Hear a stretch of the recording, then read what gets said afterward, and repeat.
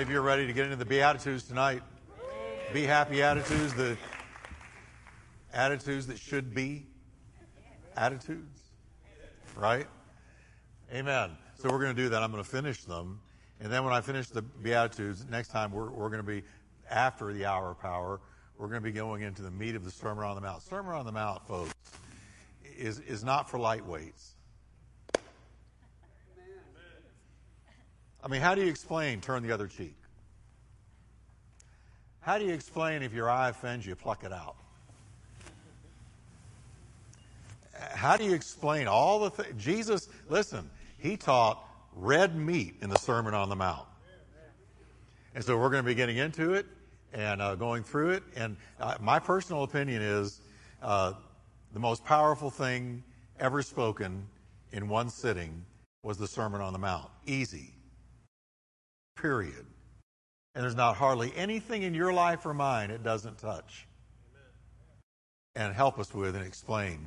Seriously, I can't think of any issue it doesn't cover. Money, bitterness, judging.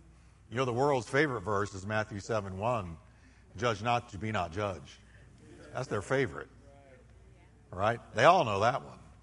And I had it thrown at me today. I did. Me. Little old me. Thrown at me. You're not supposed to judge. I didn't judge. I had an opinion. A sanctified opinion is not judging. Amen. All right. So let's pray. Father, bless your word tonight. Bless it to our hearts, and we just thank you for it. We thank you for being with us now and opening our eyes to what you gave us in Jesus' name in this amazing sermon. Amen. All right. Tonight, blessed are the peacemakers and the persecuted. Wow, good stuff here. I want us to read again the Sermon on the Mount up here, the Beatitudes. If we can just read them together, because it's not very long. But tonight, one more time, let's read them. Are you ready? I want everybody reading with me. And seeing the multitudes, he went up on a mountain, and when he was seated, his disciples came to him. Then he opened his mouth and taught them, saying, Blessed are the poor in spirit, for theirs is the kingdom of heaven. Blessed are those who mourn, they shall be comforted, for they shall inherit the earth. Blessed are those who hunger and thirst for righteousness, for they shall be filled. Blessed are the merciful. Blessed are the pure in heart, they will see God. Blessed are the peacemakers, for they shall be called sons of God. Blessed are those who are persecuted for righteousness' sake, for theirs is the kingdom of heaven. Blessed are you when they revile and say all kinds of evil against you falsely for my sake. Rejoice and be exceedingly glad, for great is your reward in heaven, for so they persecuted the prophets who were before you. Wow. Okay? Now we're tonight on the last two, peacemakers and persecuted. So let me just talk to you about these two things. How many of you have ever been persecuted? I mean, for the faith, not for making some dumb mistake, but for the faith, right? Because you took a stand for Jesus. Let me see your hands. All right? Okay. And it's no fun, is it? All right? So Jesus is addressing it because he knows that anybody really walking with him is going to get it. They're going to experience persecution. Now, the Beatitudes have tracked. Let me just quickly recap. The Beatitudes have tracked the spiritual salvation and growth of all of us. And here's the pattern I see. I can't get away from it. It seems to me an intentional pattern. Jesus began with the poor in spirit, those who realize that they are poverty-stricken spiritually. They are poor. They don't have it all going on, and they're not all that in a bag of chips, right? But they're poor, and they know it. Okay? Then he went to, blessed are those that mourn. To me, that signifies mourning over your poverty and your sin. For they will be comforted. How? By turning to Christ and receiving forgiveness. Then it goes from there. It's a progression. We're watching spiritual growth. to developing meekness is the next thing. Blessed are the meek. So now we're beginning to see fruits of the Spirit in the life of the one who at first was poor in spirit and mourning over their sin and their poverty. Then they're moving forward to hungering and thirsting for righteousness. To me, one of the great indicators of a healthy soul is hunger and thirst for the things of God. That's one of the great indicators of somebody who's where they ought to be with God. Because to me, to walk with Him closely is to develop an inner hunger and thirsting for what only He can give. For the Word, for His love, for a life that pleases Him, to be in His presence, to worship Him, you name it. It's hungering and thirsting inside, panting for the things of God. Amen.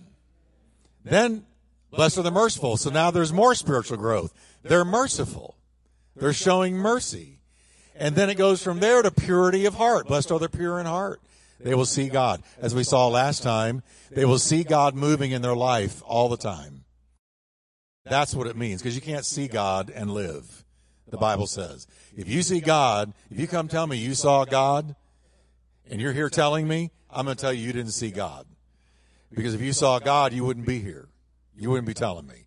So, blessed are the pure in heart. They will see God, what? Moving in their life. Moving all around them. They see God, the activity of God all the time. Everywhere they look. When I look at nature, I see the handiwork of God.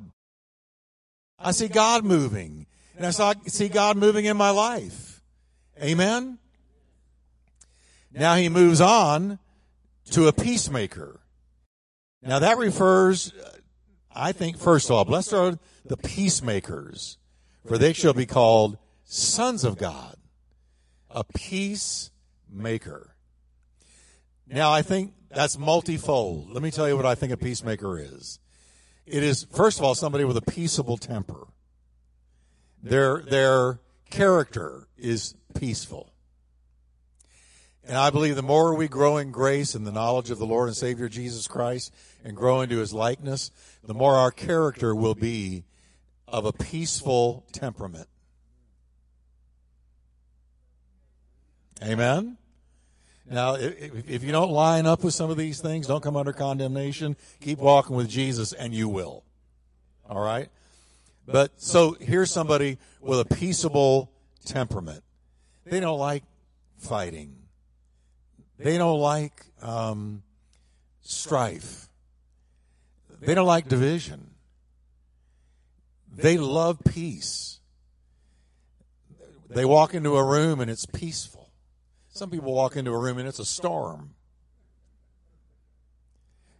But a peacemaker walks in and there's peace. They're peacemakers. Peace exporters. So, their temper. And so, because it's their temper, they seek to promote peace. They want to see peace. They don't want to see trouble. It's those who are so far from sowing the seeds of discord between the brethren that they avoid contention themselves. And they labor to extinguish it everywhere they go. That's the peacemaker. If they walk into a situation that is troubled or divisive or, discord, they don't want to add to it. The peacemaker wants to bring peace to it, heal it. They don't want trouble. They do all they can to heal strife because they are makers of peace. They are not makers of trouble. We talk about troublemakers. Well, how about peacemakers? Because troublemakers are a dime a dozen out there. People who are troubled everywhere they go. But not the peacemaker. He's the opposite. The troublemaker isn't happy unless they cause some trouble to be made. But the peacemaker is not happy unless there's peace. They're very different. And they get this from heaven, from Jesus. They reconcile divisions. They restore peace wherever it's been broken, because they're makers of peace, sowers of peace, champions of peace. They preserve peace. If they see trouble breaking out, the peacemaker swoops in and says, wait a minute, let's talk about this. Let's see if we can come to an understanding, and let's see if we can have peace. I don't want trouble. I don't want to fight. I don't want to argue. I don't want to be divided. To use an old saying, can't we all just get along? From a Christian perspective, right? Listen to the Apostle Paul, Romans 12:18. If it is possible, he's saying it's not always possible, but if it is possible, as far as it depends on you, live at peace with everyone. Now again, there's an if there, because some people are not going to let you make peace. They're not going to let you. They will not let you make peace. They don't want peace. So they'll resent you for wanting to make peace. But as much as it is possible, as much as it lies within you, if you can pull it off, live at peace with everyone. Peace like a river. Right? Ephesians 4:3. He says this to every Christian. Make every effort to keep the unity of the Spirit through the bond of peace. Unity follows peace like rain follows clouds. So make every effort to preserve the unity of a house by the bond of peace, by being a peacemaker. Romans 14:19. So then let us pursue what makes for peace and for mutual upbuilding or edification. So Christians are told, pursue peace. Chase after it. Make peace your project, your goal, your passion. Go for peace. Hebrews 12:14 says, strive for peace with everyone and for the holiness without which no one will see the Lord. So strive for peace, pursue peace, make every effort to keep peace, and live at peace with everyone. Do you get the idea that the New Testament teaches you and me to be peaceful people? Peacemakers, right? So instead of troublemakers, peacemakers. And God's a peacemaker. Jesus said, if you're a peacemaker, then you are going to be called a child of the living God. You will be called children of God. Now, why is that? Because if you're a peacemaker, you're a chip off the old block. You're acting like God. God is a peacemaker. Amen? When you come at odds with somebody, what does he do? He moves on you and I to do what? Forgive and make peace. Every time. Sometimes you want to say, leave me alone. I want to be mad. But God will say, no, you got to forgive. Because I'm all about peace. I want peace with the brethren. I want peace in your home. I want peace in your marriage. I want peace in the church. I want peace. I'm about peace. That's me. That's my nature. And there is an incredible reward for peace. Listen to this. How good and pleasant it is when God's people live together in unity. Okay? It's like precious oil poured on the head, running down on the beard, running down on Aaron's beard, down on the collar of his robe. It's like the dew of Hermon, where it's as if it were falling on Mount Zion, this beautiful picture of a mountain with dew falling on the foliage, the greenery, and watering it, keeping it healthy. That's the picture. Now watch this. For there, what's the there? Where there is unity. And what brings unity? Peace. Now look what he says. There the Lord commands his blessing. Even life forevermore. So when God sees unity, you don't even have to pray for God's blessing. God says, I'm just going to command it. I'm going to send it your way. You're going to be blessed if you walk in unity. Because I honor unity and peace. Wow, what a promise. So where peace reigns between brethren, God commands his blessing. You see God up there in heaven? I command a blessing on Turning Point.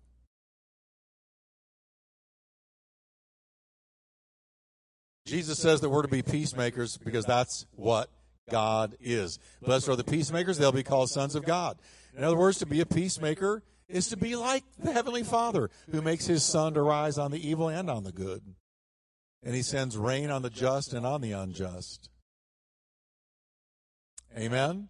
He's good to people every day who curse and blaspheme his name in hopes that the goodness of God will lead them to repentance.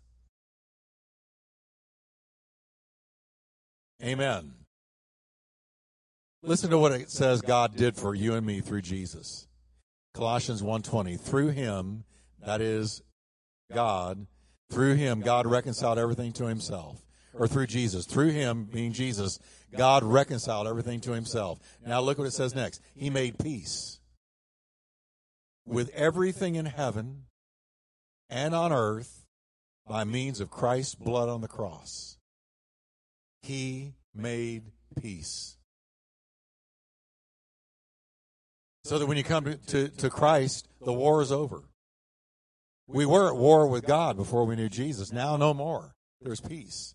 Because God, through Jesus, made peace with everyone that calls on Christ. So the war this way is done, and it's supposedly, hopefully, the war this way is done.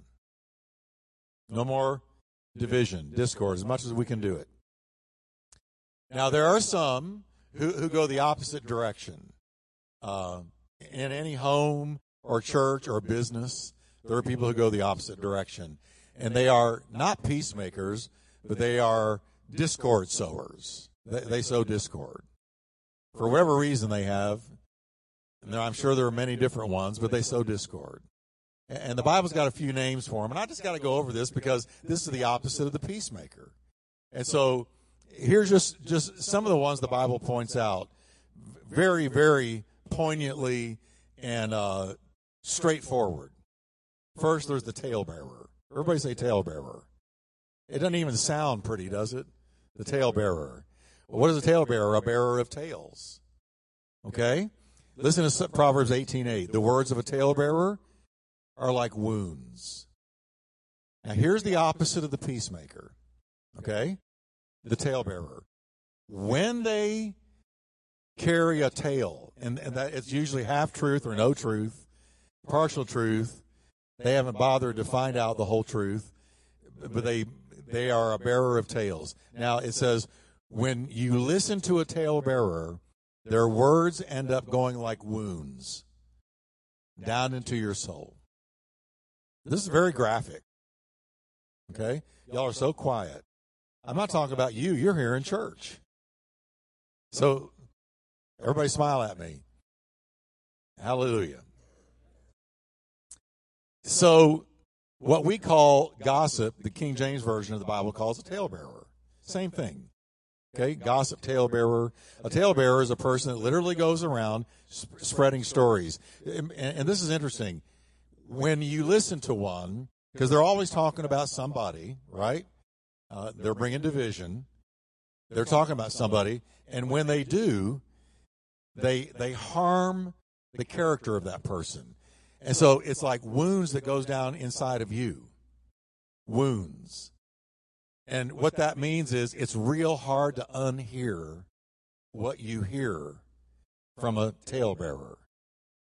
It's hard to unhear it. Because after you hear it, every time you see the person they were talking to you about, you immediately think of what you heard. Anybody with me tonight? Y'all are looking so serious. This isn't going to last long. This is like a shot at the doctor. Let me get it over with. Okay? But I find this interesting because this is the opposite of a peacemaker. This is the troublemaker or the discourse sower. The Hebrew word that we translate into talebearer means to roll or crush to pieces. Isn't that strong? Talebearer is from a Hebrew word to roll or crush to pieces. So you picture this wheel rolling over something and crushing it. This person goes around stirring up scandal or controversy by telling tales about others that roll or crush that person's reputation to pieces. That's the power of words. Death and life are in the power of the tongue, right? So this is what a talebearer's stock in trade is to magnify and sensationalize rumors and partial information, sowing seeds of doubt and mistrust about someone else. And the only problem is that someone else, they can't go fix what's been said. They can't go undo what's been said. You can't go running around putting out all those fires. So it leaves damage in its wake. Every time somebody bears tales about another person with the intent of hurting their character or hurting them somehow.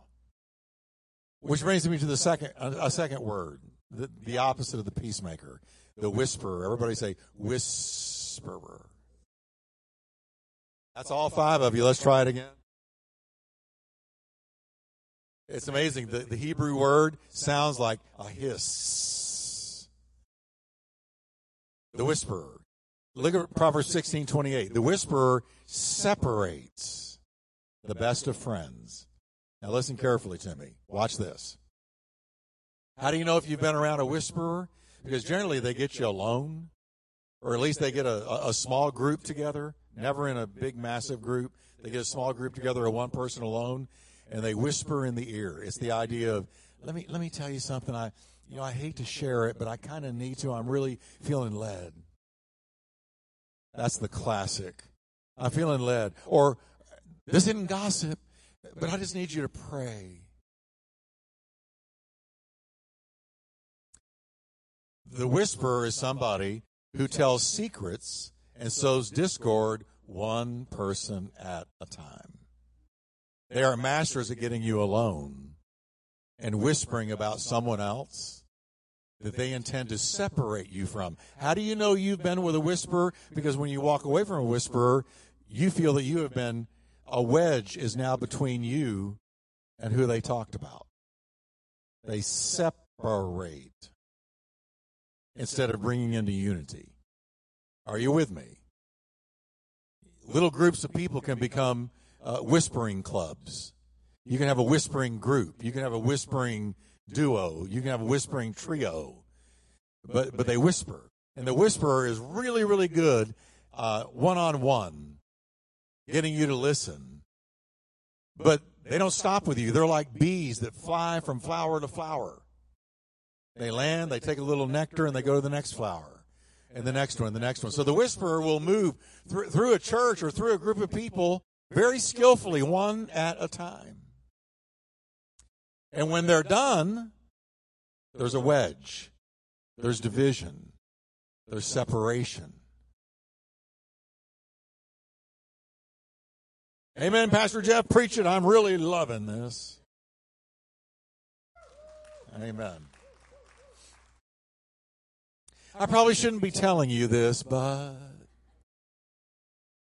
don't tell so-and-so that I told you this. I'm not gossiping. I just thought you might want to pray for so-and-so because have you heard?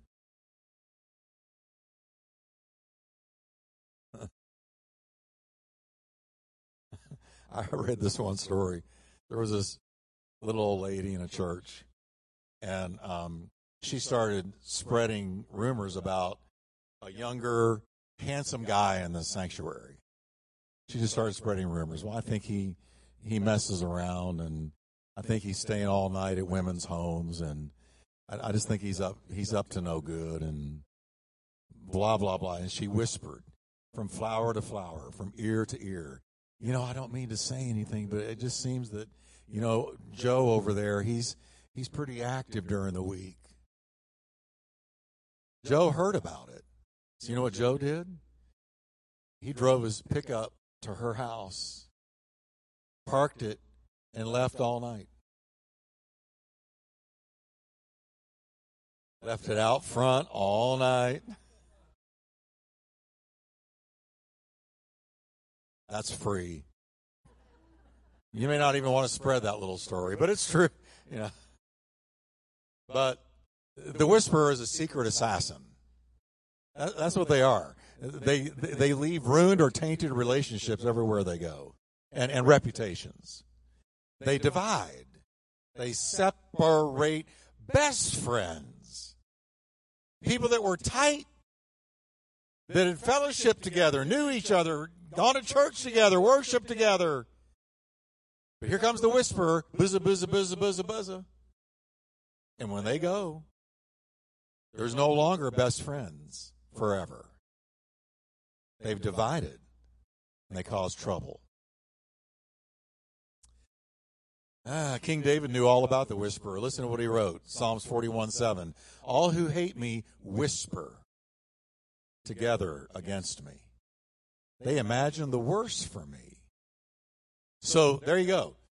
If the Bible says that the whisperer actually hates, there's something inside a whisperer that is really needs to be healed, needs to be fixed. Something's not right. That they would destroy reputations and divide, sort of divide and conquer. Okay?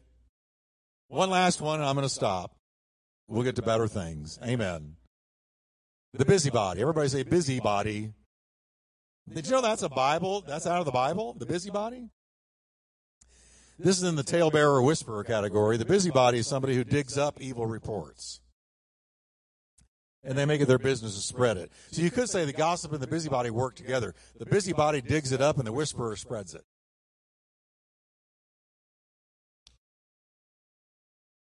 Whisperers whisper and busybodies dig. They mine out the gossip. Tell me, what's been going on in your life? Or what's been going on with so-and-so? Have you heard anything lately? Oh, yeah, I've heard some things. Let me tell you what I've heard. Before you know it, you got a busybody unloading information on a whisperer who starts going to all the flowers in the congregation and telling it. The Apostle Paul warned strongly against the sowers of division. He said, I urge you, brothers and sisters, to watch out for. Now, the Greek word here is to mark, and it's skopos. Skopos is the Greek word. And it's the idea you got a rifle with a scope, and the scope pulls you in tight on a target.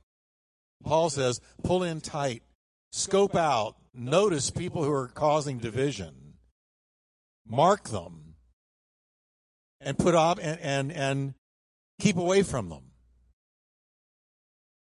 Mark them, because they're bringing division. And what people don't realize is when division gets into a church or a home or a business, it weakens it. It makes it anemic. It troubles it. It opens the door for the enemy to get in and sow all kinds of things. So the enemy, he's not stupid. And he's done this for a very long time. He looks at a healthy congregation. He says, how can I destroy it? Well, one thing I can do is I can raise up some busybodies and whisperers and talebearers and turn them loose in that congregation.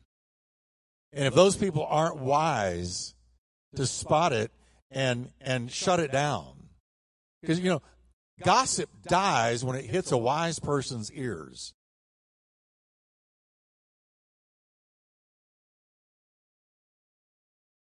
Okay? Peter warns that suffering is going to eventually come to the gossip and the busybody. He says in 1 Peter 4:15, let none of you suffer as a busybody in other people's matters. And how the suffering comes, I don't know. But there it is. Trouble, pain comes eventually to sowers of discord.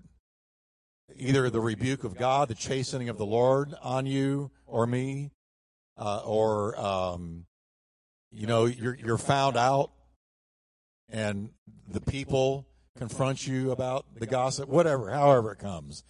Suffering finally comes, okay? This is why Peter said, If you want a happy, good life, how many want a happy, good life?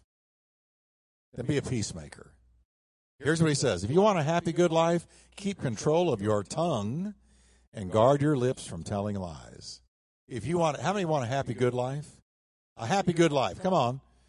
Well, that's half of you. Golly, we need to have an altar call here. I want a happy, good life. I want a happy life. You live once and then you die. It says if you want one, don't involve yourself in busybodying or tale-bearing or gossip or spreading stuff, but be a peacemaker, because their God will command a blessing on you. Now, that's a few of the enemies of peace in a congregation or a business or a home. Now, let's talk about the persecuted and we're done. Blessed are those who are persecuted for righteousness' sake, for theirs the kingdom of heaven. But he didn't stop there. He goes on, blessed are you when they revile you. That's mock you to scorn. Treat you with contempt. Okay? When they revile and persecute you, and they say all kinds of evil things against you falsely. None of it's true. You know, I don't know if you've ever had to put up with somebody saying something terrible about you that was 100% false. But boy, does it want to make you put on Texas justice. Right? Oh, yeah. I mean, your first impulse is to stand up and say, that is not true. But when it's a whisperer busy in the place, they've gone to so many ears, you can't put out all the fires. So here's what Jesus said. You're blessed when they revile you, treat you with contempt, say wrong things, false things, terrible things about you. He says in verse 12, rejoice and be exceedingly glad, for great is your reward in heaven. For so they persecuted the prophets who were before you. Now, the key operative word is righteousness' sake. You are being persecuted for taking a stand for Christ, not for being obnoxious, not for doing wrong, but you are taking an honest stand for Christ, and they nail you with persecution. He says, rejoice, be glad, be happy about it, and know this. They did the prophets that way, Isaiah, Jeremiah, Ezekiel, Daniel, all of them, and you got a reward waiting for you in heaven. All right? Now, this is one of those paradoxes so common to Jesus' teaching. It doesn't make sense. How in the world can I be happy, really happy, just say, hallelujah, glory to God, I'm having the stuffings persecuted out of me. Glory to God, what a great day. Hallelujah. I'm so glad I woke up this morning. They're just letting me have it. Oh, glory. Big fat lies about me. Hallelujah. Come on. That's a paradox. You look at that and you go, what is Jesus saying? Paul said, in fact, let me guarantee you, everybody who wants to live godly in Christ Jesus is going to suffer persecution. Yeah.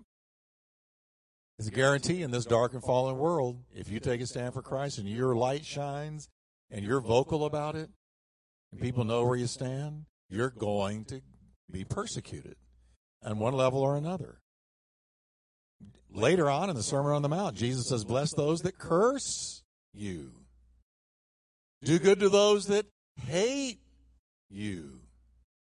Bless those who, or pray for those who spitefully use you and persecute you. They spitefully use you and persecute you. He said, pray for them. Another paradox. I don't want to pray for them. Pray for them. So the whole theme of persecution is found throughout the Lord's teaching, over and over again. Let me tell you what persecution really is, okay? Definition. Diako is the Greek word. It means to aggressively chase, like a hunter pursuing a catch. To zealously persecute, hunt down, pursue with all haste. Chasing after. Earnestly desiring to overtake. In other words, they are coming after you. This is not in the shadows. This is not under the radar. When Paul was Saul, this is exactly the way he treated the Christians. He hunted them down. He found them where they were, from town to town, city to city, chained them, imprisoned them, and killed some of them. Same thing. So the real meaning of persecution is not pretty. You're under the heat. Jesus says, when it happens, rejoice. Be exceedingly glad. NLT puts it this way, be happy about it. Are you kidding me? For a great reward awaits you in heaven. Hallelujah. Glory to God. Amen. When the apostle, now I got to tell you, I'm going to be honest with you. I have to keep this real. I have been persecuted. I've never been assaulted physically. I've had people get right up in my face. Big, burly dudes right up in my face. And where I felt like any second now, he could hit me. I've been there, but he didn't. But I have been verbally persecuted and assaulted. I have. Called terrible things,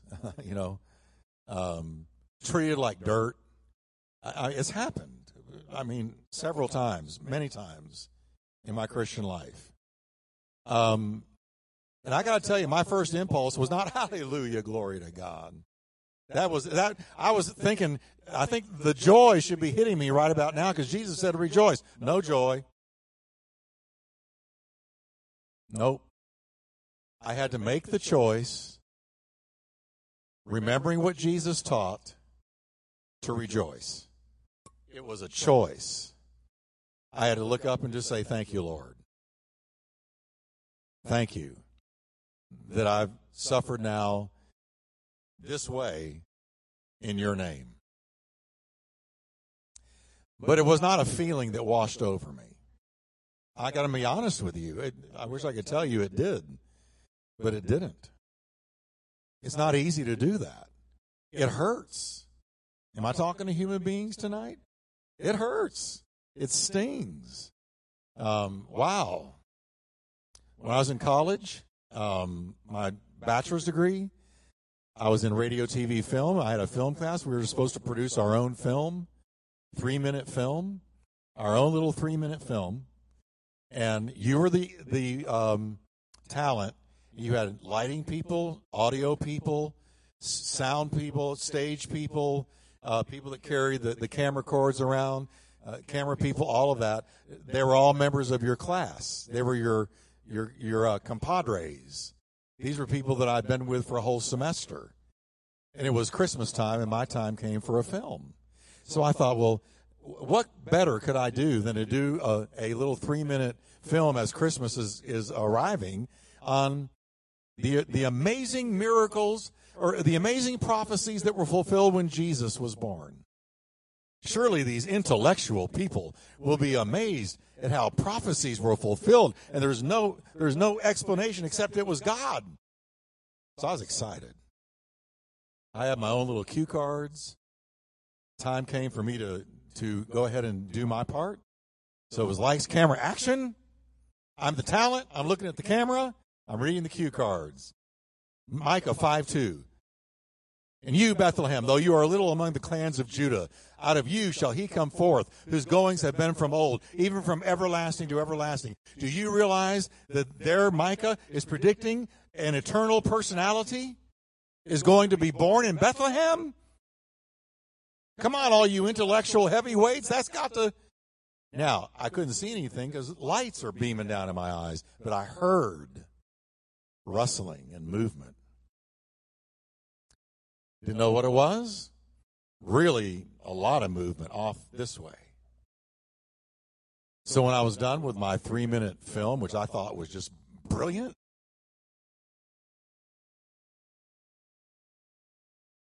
lights came on. No one is there. My whole class walked. The camera people walked. The lighting people walked. The audio people walked. My teacher walked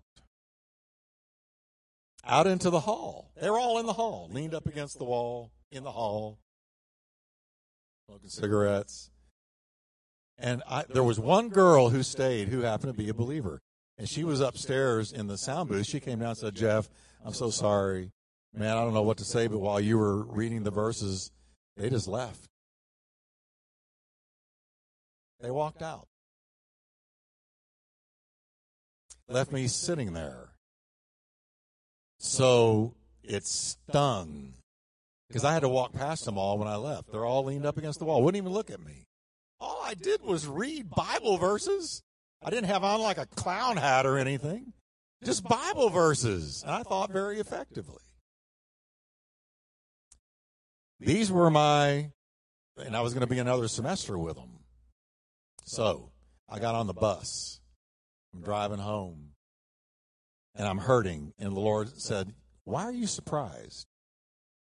Didn't I tell you if they persecuted me, they will persecute you? Didn't I tell you that? Well, yeah, you did. But it didn't feel good. And he said, it didn't feel good for me either. So that was a very stark experience that I had. And I learned, if you take a stand for Christ, you're going to get persecuted. Okay? I'm going to close with this. When the apostles, and I'm fine. Believe me, I don't know what became of any of them. I don't care what became in. I hope they got saved. Maybe they did. But yeah, I went to another semester and I smiled and shined them on. Yeah, come on. When the apostle John was caught up into heaven and given the book of Revelation, I'm closing with this. He saw an altar. And he saw underneath that altar an innumerable number of souls. And it says they had been slain for the word of God and their testimony. So they had experienced the extremity of persecution, martyrdom. And they were talking to the Lord under this altar, the souls. How long before you avenge what was done to us? And the Lord said to them, I'm paraphrasing the revised Wickwire paraphrase here, but here's, hang tough. Wait until the last of the ones that are going to be martyred for my name happens. Just a little while longer, and then I'm going to avenge you. So here's what it tells me. When you and I suffer, heaven knows all about it. When we pay a price for walking with Christ, heaven knows all about it. Let's stand together, can we? Next time, salt, light, and the law. Salt, light, and the law. But how many of you are glad the Lord sees what happens to you and me, and we've got a reward in heaven? Amen? Amen. The ones that have been martyred were given a garment of white. Oh, man. That beats Calvin Klein. That beats a boss suit. Come on. A garment of white as those that pay the price for persecution. Lord, thank you for being with us tonight. We praise you and bless you. We thank you, Lord, that you've called us. You put your hand on us. You've laid your hand upon us. We are salt and we are light. And Lord, even if we suffer heat, even persecution, mild or heavy, thank you, Lord, that there's a reward in heaven, and you see it. And thank you, Lord, for helping us to be peacemakers, to bring peace wherever we see trouble, to bring peace wherever we see division, to bring peace that we can be your children. Thank you for anointing us to make peace everywhere we go. In Jesus' mighty name.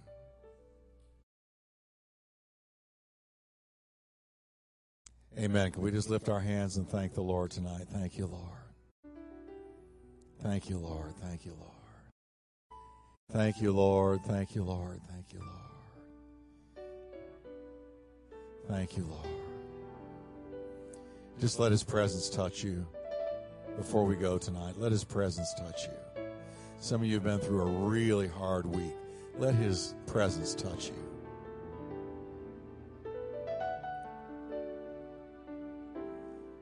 Let his peace cover you. Thank you. Roll all the stress, all the trouble, all the warfare. Roll it onto him. Cast it onto him. For he cares for you. Lift your hands. Let's sing, I surrender all. Surrender all. Oh, yes, Lord Jesus. All to thee, my blessed Savior, I surrender all. I want to do it one more time. Come on, everyone. I surrender.